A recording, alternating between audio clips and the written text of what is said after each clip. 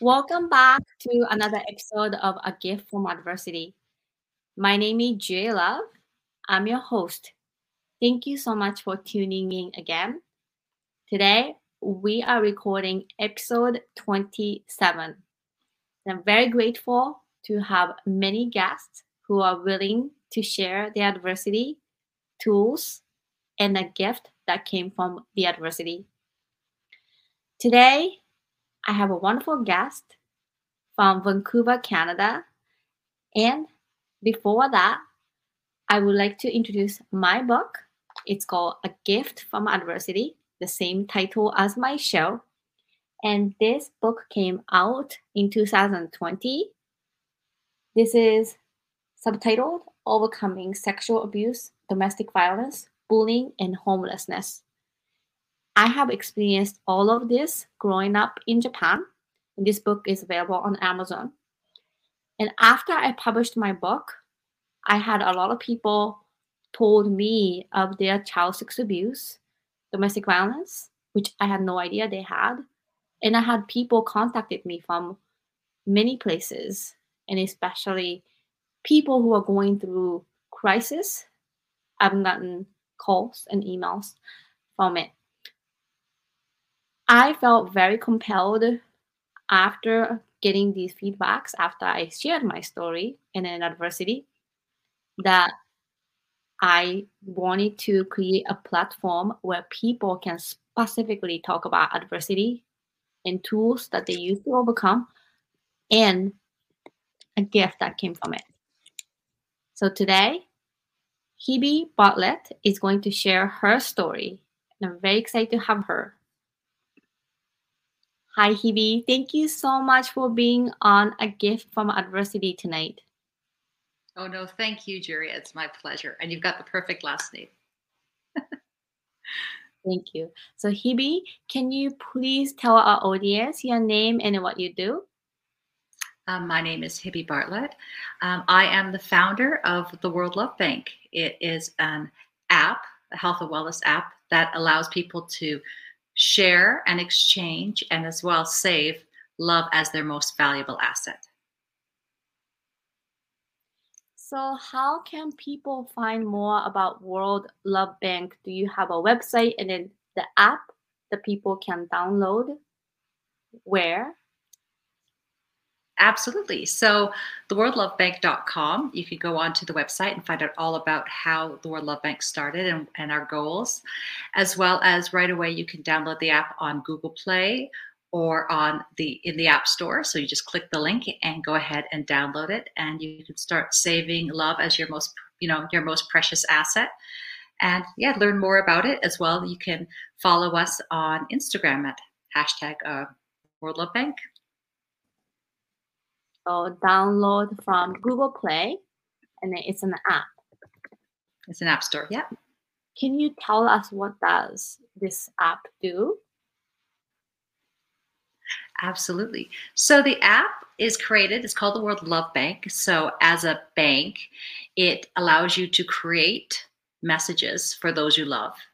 And when you receive them, you can save them into your savings account. So it keeps loving messages all bundled in one safe place. It's banked because it is the most valuable thing we have, as well as it has a joint account where all the users can go in and listen to the words "I love you" from all the different other users around the world who have deposited it. So it's anonymous.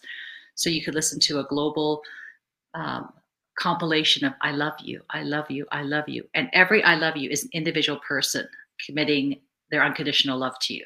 So you can listen to the global one. And as we build it up, you'll get the different countries. So people will hear it from Australia with people with accents from Australia or from the US and from all around the world. And there's that. And there's a checking account where you check in your emotions, and then you can actually exchange other anonymous audios to bank for words of encouragement for other people. That is incredible. So World Love Bank. One word. App. So one word. Okay, got it. Now, when people, do you know how many people are using it? Do you have any statistics?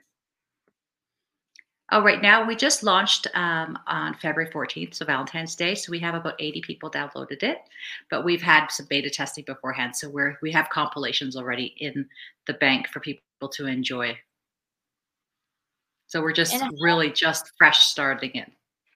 how are you spreading the word out about the World Love Bank app? Well, I have been doing podcasts and doing Facebook ads, and I'm in a lot of different Facebook groups. So I believe that um, there's different demographics, but I believe everyone is excited about it and wants to know how to, how that they could, save love. So we're sharing it through podcasts. We're sharing it through Facebook ads, Facebook groups, and Instagram. And we're just hoping to create partnerships with different groups as well that we support. So we support women in recovery.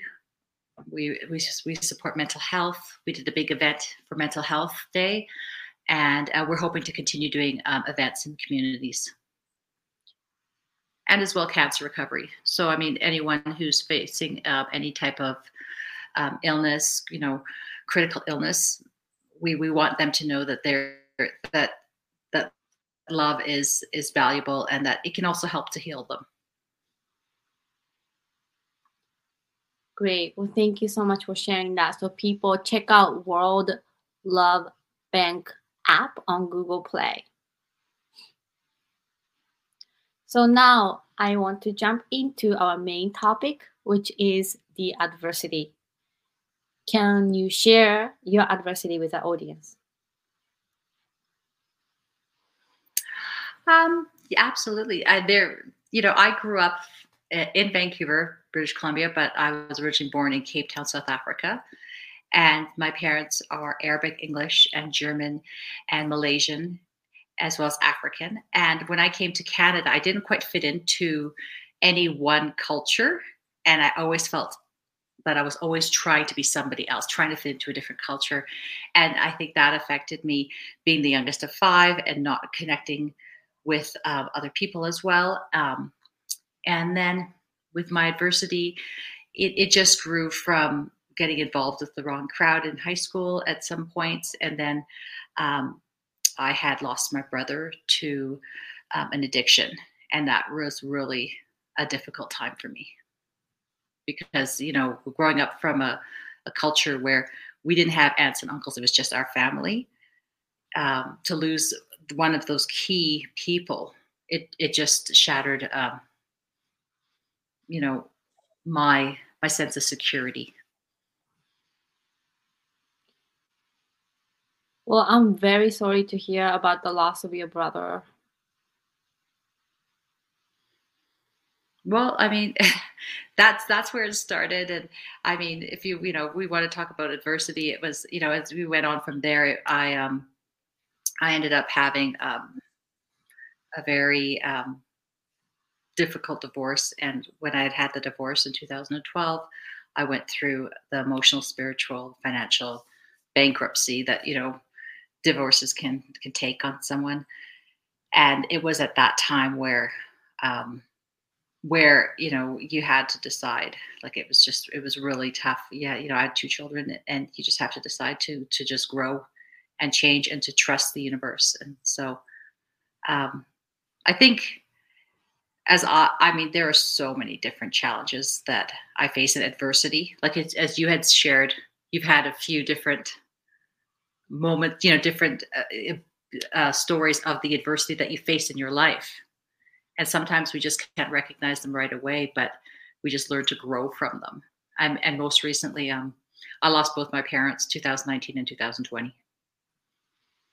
So, loss of people that you love is can be a real challenge in life. I'm very sorry to hear this, and thank you so much for sharing your adversity. Let's go back to your childhood a little bit. That you mentioned a lot of adversities that went through, and one of the things about fitting into new environment and then being multicultural race and not having way too many people around you as a child, how did it affect you? Like, were you bullied, isolated, like depressed? Like, do you recall some of the feelings? Um, well, because I didn't quite fit in. There are different communities, right? So I happen to be in one community where there's a lot of East Asians, South Asians, I should say, and um, and in this particular neighborhood where I lived, I just faced racism. They just, people, adults would yell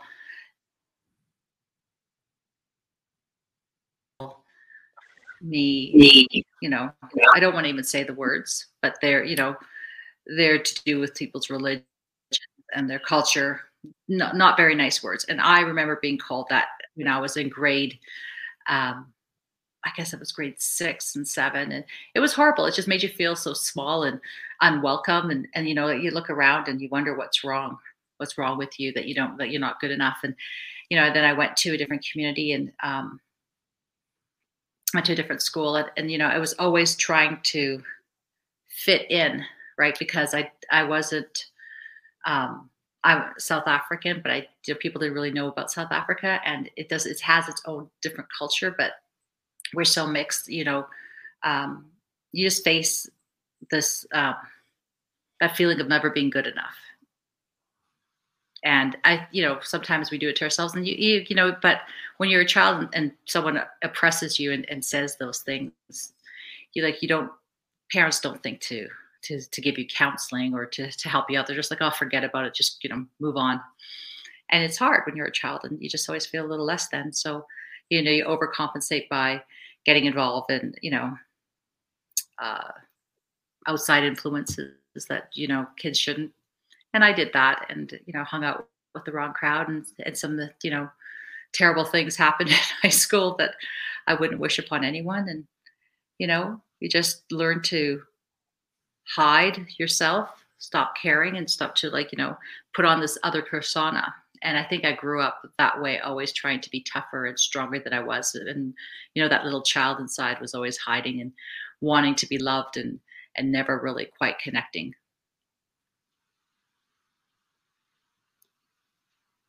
And then I was wondering if your brother went through a similar experience. Um, yes, I believe so, because when we had come from South Africa, he was 13, and when we came here, you know, fitting in was difficult for him. And as I said before, he had struggled, or maybe I did not just share this, but he did struggle with addiction. So that's where you overcompensate. You get involved in things just to make yourself not care, make yourself fit in. And I believe he struggled through all of those same feelings. And how You have a old way of was he? bringing things out in people, don't you, Jerry? One more time? I said you have a way of bringing things out in people. I love it. Oh, thank you. Well, how old was he when he passed? He was 35. And one of the things that had happened was um, he had happened to call my mom's house, and I hadn't spoken to him for a while. And he had called, and he's my big brother, and I just was like, I hadn't talked to him in a while. I said, I love you. He's like, no, you don't. And I'm like, no, I love you. He's like, no, you don't. And being his baby sister, I was like, I love you. I love you. I love you. And I just kept saying it. I remember saying it 15 times to him. And then finally he said, I love you, back to me. And then we hung up, and I just thought I would see him again. And I didn't get to see him again. And then 3 months later, he died. And he left behind his 3-year-old son who would never hear those words.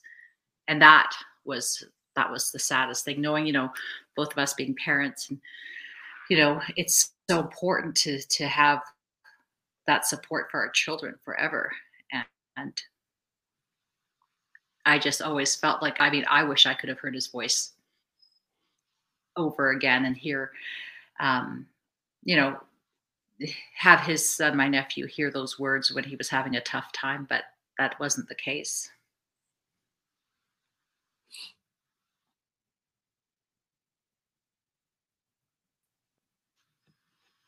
I'm very sorry to hear that.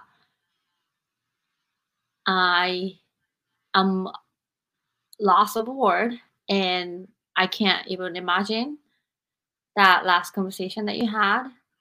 And I have son and daughter, and they're very close right now. And it's when I heard about your adversity prior to my show, I was thinking about you and your brother, and I was thinking about my son and my daughter and the bond that they have between them, and then the struggles that they already faced. Unfortunately, they are 11 and 5. And to lose that, I can't even imagine.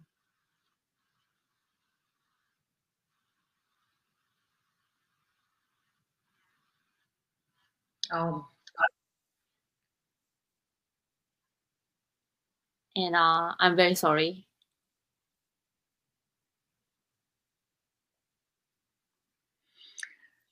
thank you. Thank you.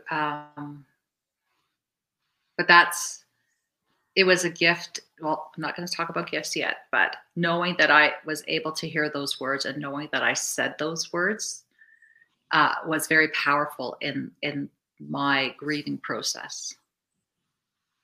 You see. And then you mentioned a little bit about divorce and bankruptcy, not just financially, but emotionally and everything. Yes, Would you tell our emotionally. audience a little bit about it? Would you tell our audience about why you? Sure. So I don't want to.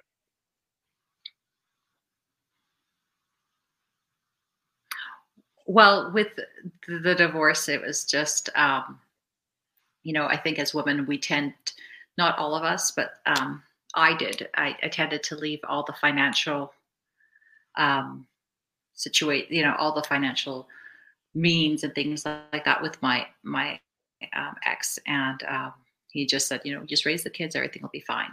And and by the time it was all said and done, I had to claim bankruptcy, and it was, when I grew up in well, where we were living, it was like a white picket fence, and everything looked really good on the outside. And then when you wipe the slate clean, and you're struggling, and we got to the point where I had nothing. It was about, whether or not I was going to be able to put food on the plates for my kids. And I remember, you know, having to,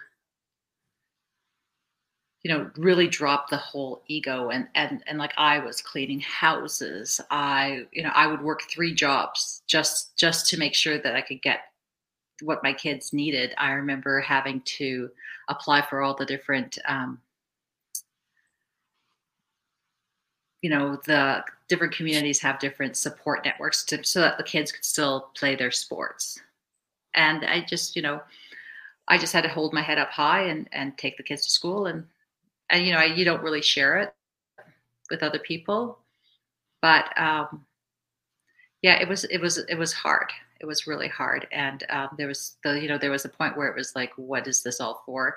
But when you look at your children and you see how much love it's such unconditional love that they have, and what you have for them, it's just that you would do anything for them, and you just find the strength and you do it. And when it came to spiritually, I just had to turn it over, because I always knew that there was like a higher power.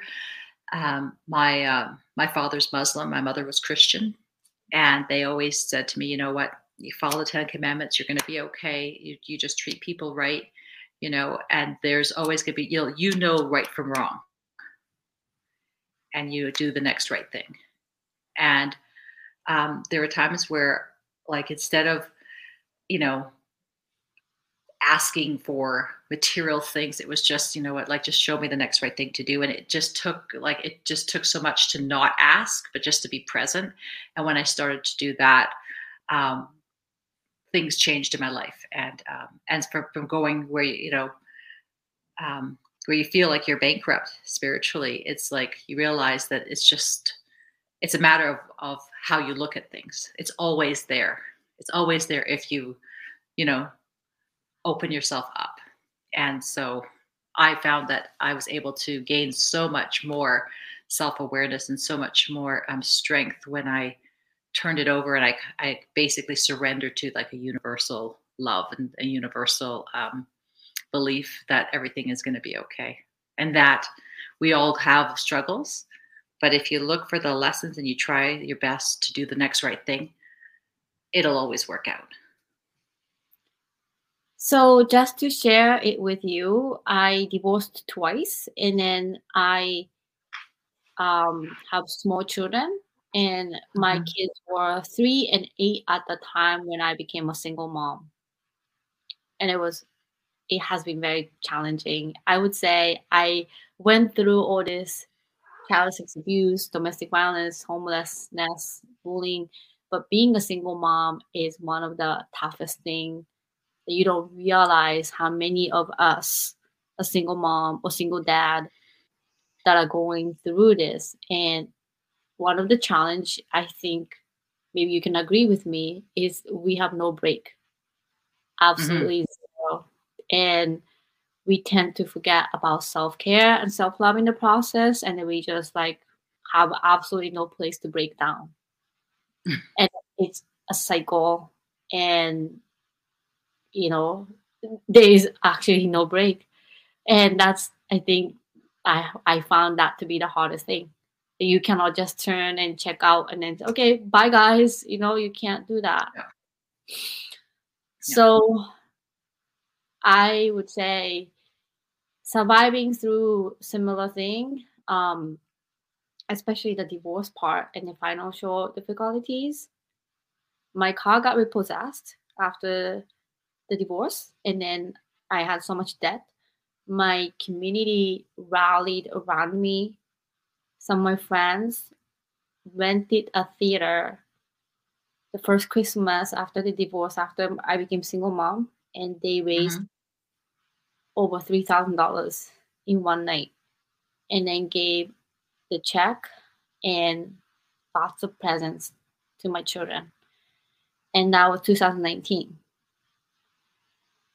But I worked really hard. And last year, between me and my children, we were able to sponsor three children's Christmas wish on wishing tree, and then we were able to buy a present for three children. So we were all proud, very proud.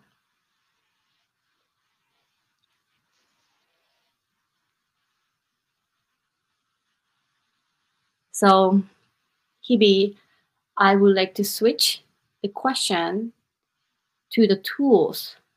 You a little bit mentioned about shifting your mindset, but I like this part of my show a lot because every guest who came so far has so many modality that they tried, but they shared the tools that they used to overcome adversity, and all of my guests were very different and unique. I know you've tried different things to overcome the adversity, but what was the things that you used that you thought it was the best, worked? Um, w- for myself, it was turning things over to a higher power, and really learning to be present. And I think for me, I believe that there's like a spiritual universe out there. So I did a lot. So I did a lot of the listening to the Wayne Dyers on YouTube, and listening to all these different mindset. I wouldn't say coaches, but um, videos just to listen and get the vibrations and things like that. And I remember surrendering. I remember asking the universe, just like, use me. And I put up my hands, and it was like I had met all these people, and I started really looking up and being present. And I said, you know, please let me be of service. And I remember one of these moments where I was going for a job interview, and I hadn't, it was for one job. It was for real estate. And I had the experience in the past. It was just to be like a property manager. And I'd said, please don't let anything distract me from my spiritual growth. And I put up my hands. I heard from someone else, a Mason, a Freemason. He said, when you reach out and you pray, you put your hands up and you just make yourself available. And so I said that. And I went for this job interview, and the gentleman interviewed me, and he said, I would hire you for this position. However, I own a spiritual company. And how would you like to be my marketing director for the spiritual company? And I was like, wow, fantastic. And that allowed me to enjoy all these different modalities. And I learned how to open myself up to more, to like cacao and to different types of healing modalities. And so my gift was to learn to trust that the universe is always going to answer if you ask, and to kind of step aside and try to get out of my own way. And I have not just experienced that one time, I experienced it all the time. Another time I was not working, and I had met someone 3 months before, and I was like, just, let me be of service to someone else. And I got a call saying, would you please go to El Salvador and be my eyes and ears. They were sponsoring a nonprofit in LA that helped out orphanages. And all of a sudden, I was allowed to go and be of service there. And I didn't have a job. I was available at that point. My children were going back and forth between me and their dad. And I was there, and I came back, and all of a sudden my eyes were able to be like, now there's so many more opportunities. So it's about keeping your eyes and ears open and looking for lessons and learning to change and grow and being of service to others. Well, thank you so much for sharing that. That's very, very valuable. And then surrendering yourself to the universe is very courageous. I don't think I don't think many people understand what that means. In a way that when you have traumatic experiences that you basically lost control, you got violated. In your case, you got discriminated, and then your self-esteem was destroyed, and you crave for that love and attention and stability to fill the void. So you kind of become a little bit controlling of your day, your time, and then to surrender yourself and then let it go, and then to trust in something else, whether it's religion or universe or spirituality or anything. That is courage, and that takes bravery, because first of all you have to recognize it, but second of all you have fear what was going to happen. And to surrender, I wrote a song called Surrender last year, and it's really hard to let it go sometimes of what you went through. But once you learn to surrender and let it go, I experienced that shift as well. That's amazing, because I think that sometimes we tend to want to hold on to it, because as a survivor of abuse or a survivor of discrimination and other relationship abuse or alcohol recovery, it's always about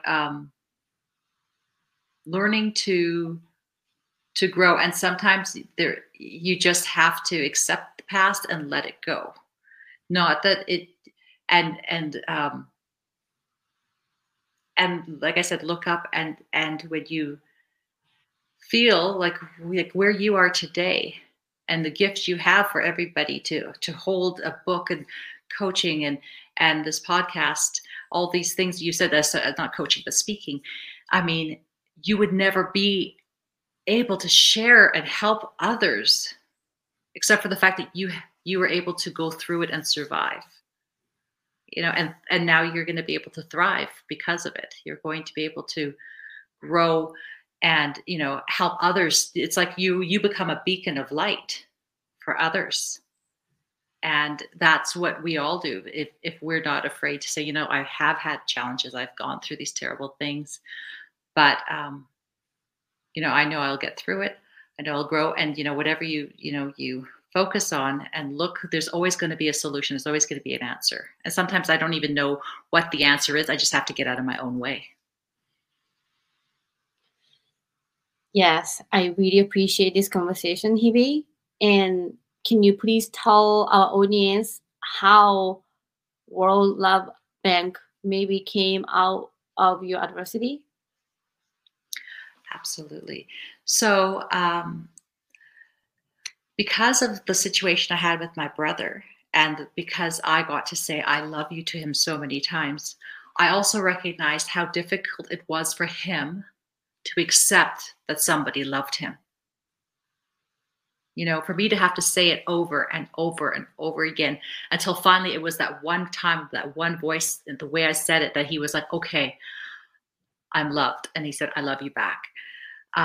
That was one of the reasons, because I wanted to make sure that anyone anywhere could access the words I love you. And that's how the global joint account works in the World Love Bank. But then the fact that his son, who was 3 at the time, would never hear those words, I also wanted to make sure that people had one safe place to store and save their words, I love you, and how to get through a bad day, or like bedtime stories, whatever it is that they want to share for their children. Because life is short, life is temporary. We never know. We could walk out and get hit by a car, unfortunately. We've had COVID. My father died of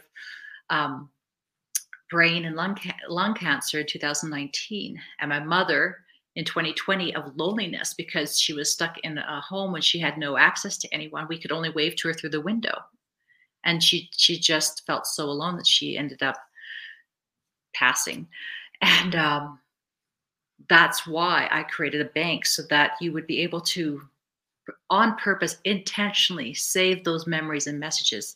Because when somebody passes, or you're not looking through your phone or your computer, like, where is that message or that words of I love you? You don't know where to find them. But the bank, the World Love Bank, makes it intentional that you would want to say those words. Like, my mom had these amazing stories. She grew up in District 6 in South Africa, and she used to tell us these funny stories.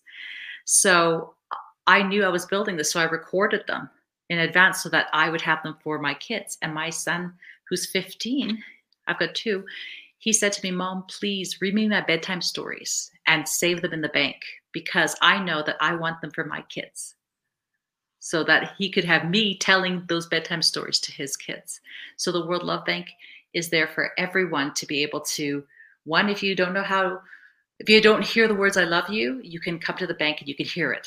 Unconditional. It's anonymous, so no one's being judged by how they look, culturally or anywhere else, because it's anonymous. You just hear the audio from the audio bank.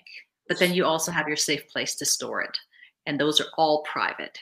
And I think, love is so valuable. It is so valuable, and it's priceless. And if something were to happen, you would pay anything to just hear that voice one more time.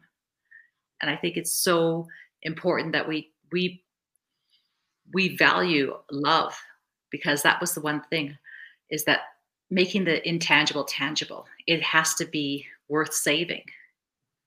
And that's why it's in a bank. It's really inspiring. I like the word that you say, intangible to tangible. Yeah. I just want to share a quick story with you and with our audience about tangible outcome and Mhm. tangible, measurable outcome.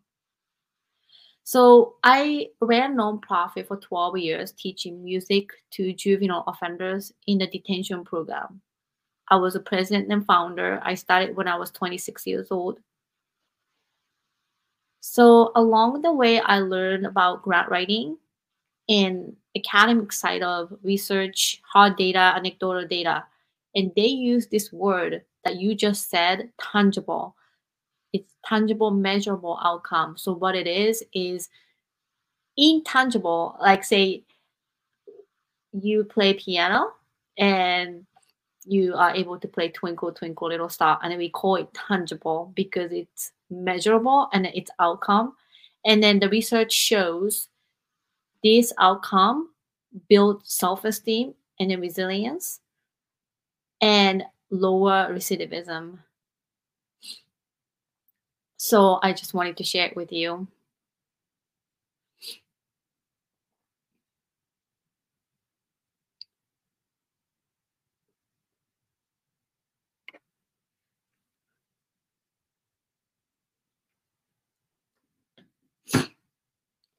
So I think Hibby is I'm not sure what happened, the internet connection.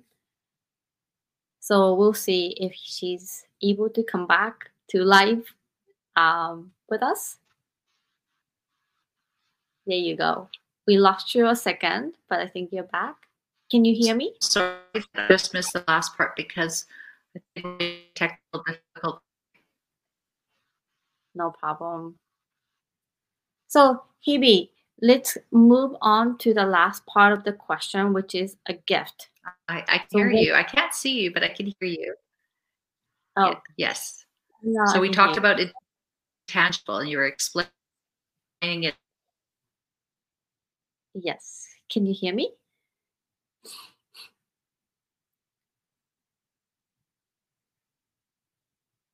So, I think she's still having a little bit difficulty on internet connection. Oh, here you go. Can you hear me? I can. Okay, I'm sorry. So, No, no, could be. this is a live I interview. want to hear the story. I want to hear the story. I have it. Oh, no, no. So I was basically saying that when I was running nonprofit and teaching music to juvenile offenders, we use this Mm-hmm. word tangible, measurable outcome. When we teach piano, say kids can play Twinkle, Twinkle, Little Star, and they can see it, they can hear it, and it's an outcome. And then the research shows the tangible, measurable outcome build self-esteem, self-confidence, sense of ownership, and that would build resilience. Therefore, we can lower the recidivism, so they don't come back to the detention program when they get Mm-hmm. released. So that was the entire goal. So the reason why I mentioned this was you use the word intangible to tangible, because I love you can be like just said, but now your app it's tangible. You can see it's measurable and it's an outcome that you can see it in right there. And it's very effective and inspirational. And I like the idea that people can access to these stories or information and love from all over the places that especially during and after the pandemic of this loneliness, people getting bullied and people getting abused. I think more than ever, self love, self care are talked about. Mental health is getting more talked about, which is great. I just Mm-hmm. recently wrote an article about Student Alliance on Mental Health uh, group, a club that started in the local high school, and how the founder of the club, high school student, did not think that maybe it would attract a member, but now it's like 40 members. And it's universal language that we don't talk about, and there's a stigma. And that's part of the reason I wanted to start this show. I'm grateful to have this conversation from all over the world. I had a guest from Germany, like Scotland. I have guests coming from Denmark, and then from all over the place. Now Canada. And more I talked about adversity in tools. I feel it's universal language. However, there were not so much aid, especially our generation. When we were growing up, our parents weren't aware of how to heal the mental health, how to deal with mental health. But instead, they said, oh, just forget about it. Mm-hmm. And that would scar, we call it emotional injury. So 51A is a DCF term that when kids are verbally abused, it creates emotional injury, just like a scar. How do you Okay. heal that? And then we don't talk about it, even as a parent, as a educator. It's getting more and more talked about, but I wish when you were growing up, when your brother was growing up, when I was growing up, I wish these tools and the conversation were available to us. Oh, completely. We don't have, now we just have to do the best we can to share that with our children and give them those tools, right? Because they are the next generation of parents. And there's always that saying that if you don't parent on purpose, you'll parent by default. So have you heard that? I used to have a parenting company years ago, and we taught parents the natural stages children went through. And what happens is if we don't recognize and like have a parenting plan on how to address situations with our kids, keep communicating with them openly, we might naturally by default repeat what our parents did, not to the extent of abuse, but perhaps just, negative commentary. Things, you ever hear people say, oh, my mom used to say that, and now I'm repeating it back to my children, right? So one of the things I do with my kids is every day, I always make sure that we eat together at the end of the day and we talk. And then we have we have one of these Hazelton books, and it's like, every day it has a spiritual kind of um, lesson and like an affirmation, and we just read it. We pass the book around every day. It'll be a different person gets to read it, and it just keeps us talking about it. And because I have two boys, I talk to them about um, sexuality and the body science when they were young, so it wasn't offensive, and it wasn't like it would not that sexuality is offensive, but like or talking about sex is not offensive. It's sexual education, but I wanted to be the first one to talk about it, so we called it body science, and that's what we did. So that my boys, they're 16 and 20 or 15 and 20, they can talk to me about anything. They're comfortable, being respectful to women and the the different stages that we grow through from teenagers up, because those are now going to be their friends, their girlfriends, perhaps their wives, and they understand that more because we're always keeping open communication. So if we don't if we don't parent on purpose, we can parent by default by doing something that our parents did in behaviors. So that's a good way to change up and, and help grow a better community of people. Thank you for sharing that. So let's ask you about the last question, which is a gift that came from the adversity. So what would you say the gift that came from your adversity? Okay. Well, I wanted to share, as we said, and I had shared that there's many different adversities we go through in life. So I had mentioned that my father died in 2019 of lung cancer and brain cancer. That my mom died in 2020.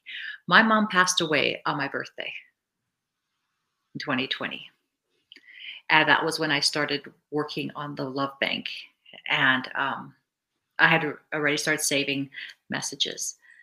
Um, and what I had to do was I had to decide on whether I was going to ever enjoy a birthday again. And so I said, if the universe could open up heaven's gates on my birthday to welcome my mom, then it's a very, very special day. And I chose that. And so the gift I find with adversity is no matter what I go through, I have a choice in how I'm going to frame it because it's my life and I can look for a lesson and I can make a difference. And so because of that, I built the World Love Bank even more quickly because of that. So all these adversities I've went through, it's because I know how much I love this world.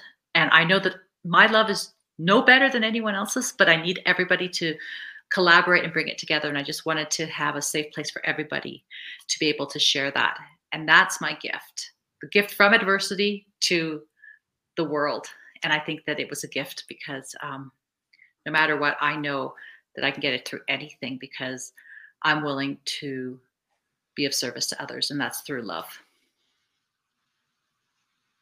That's amazing.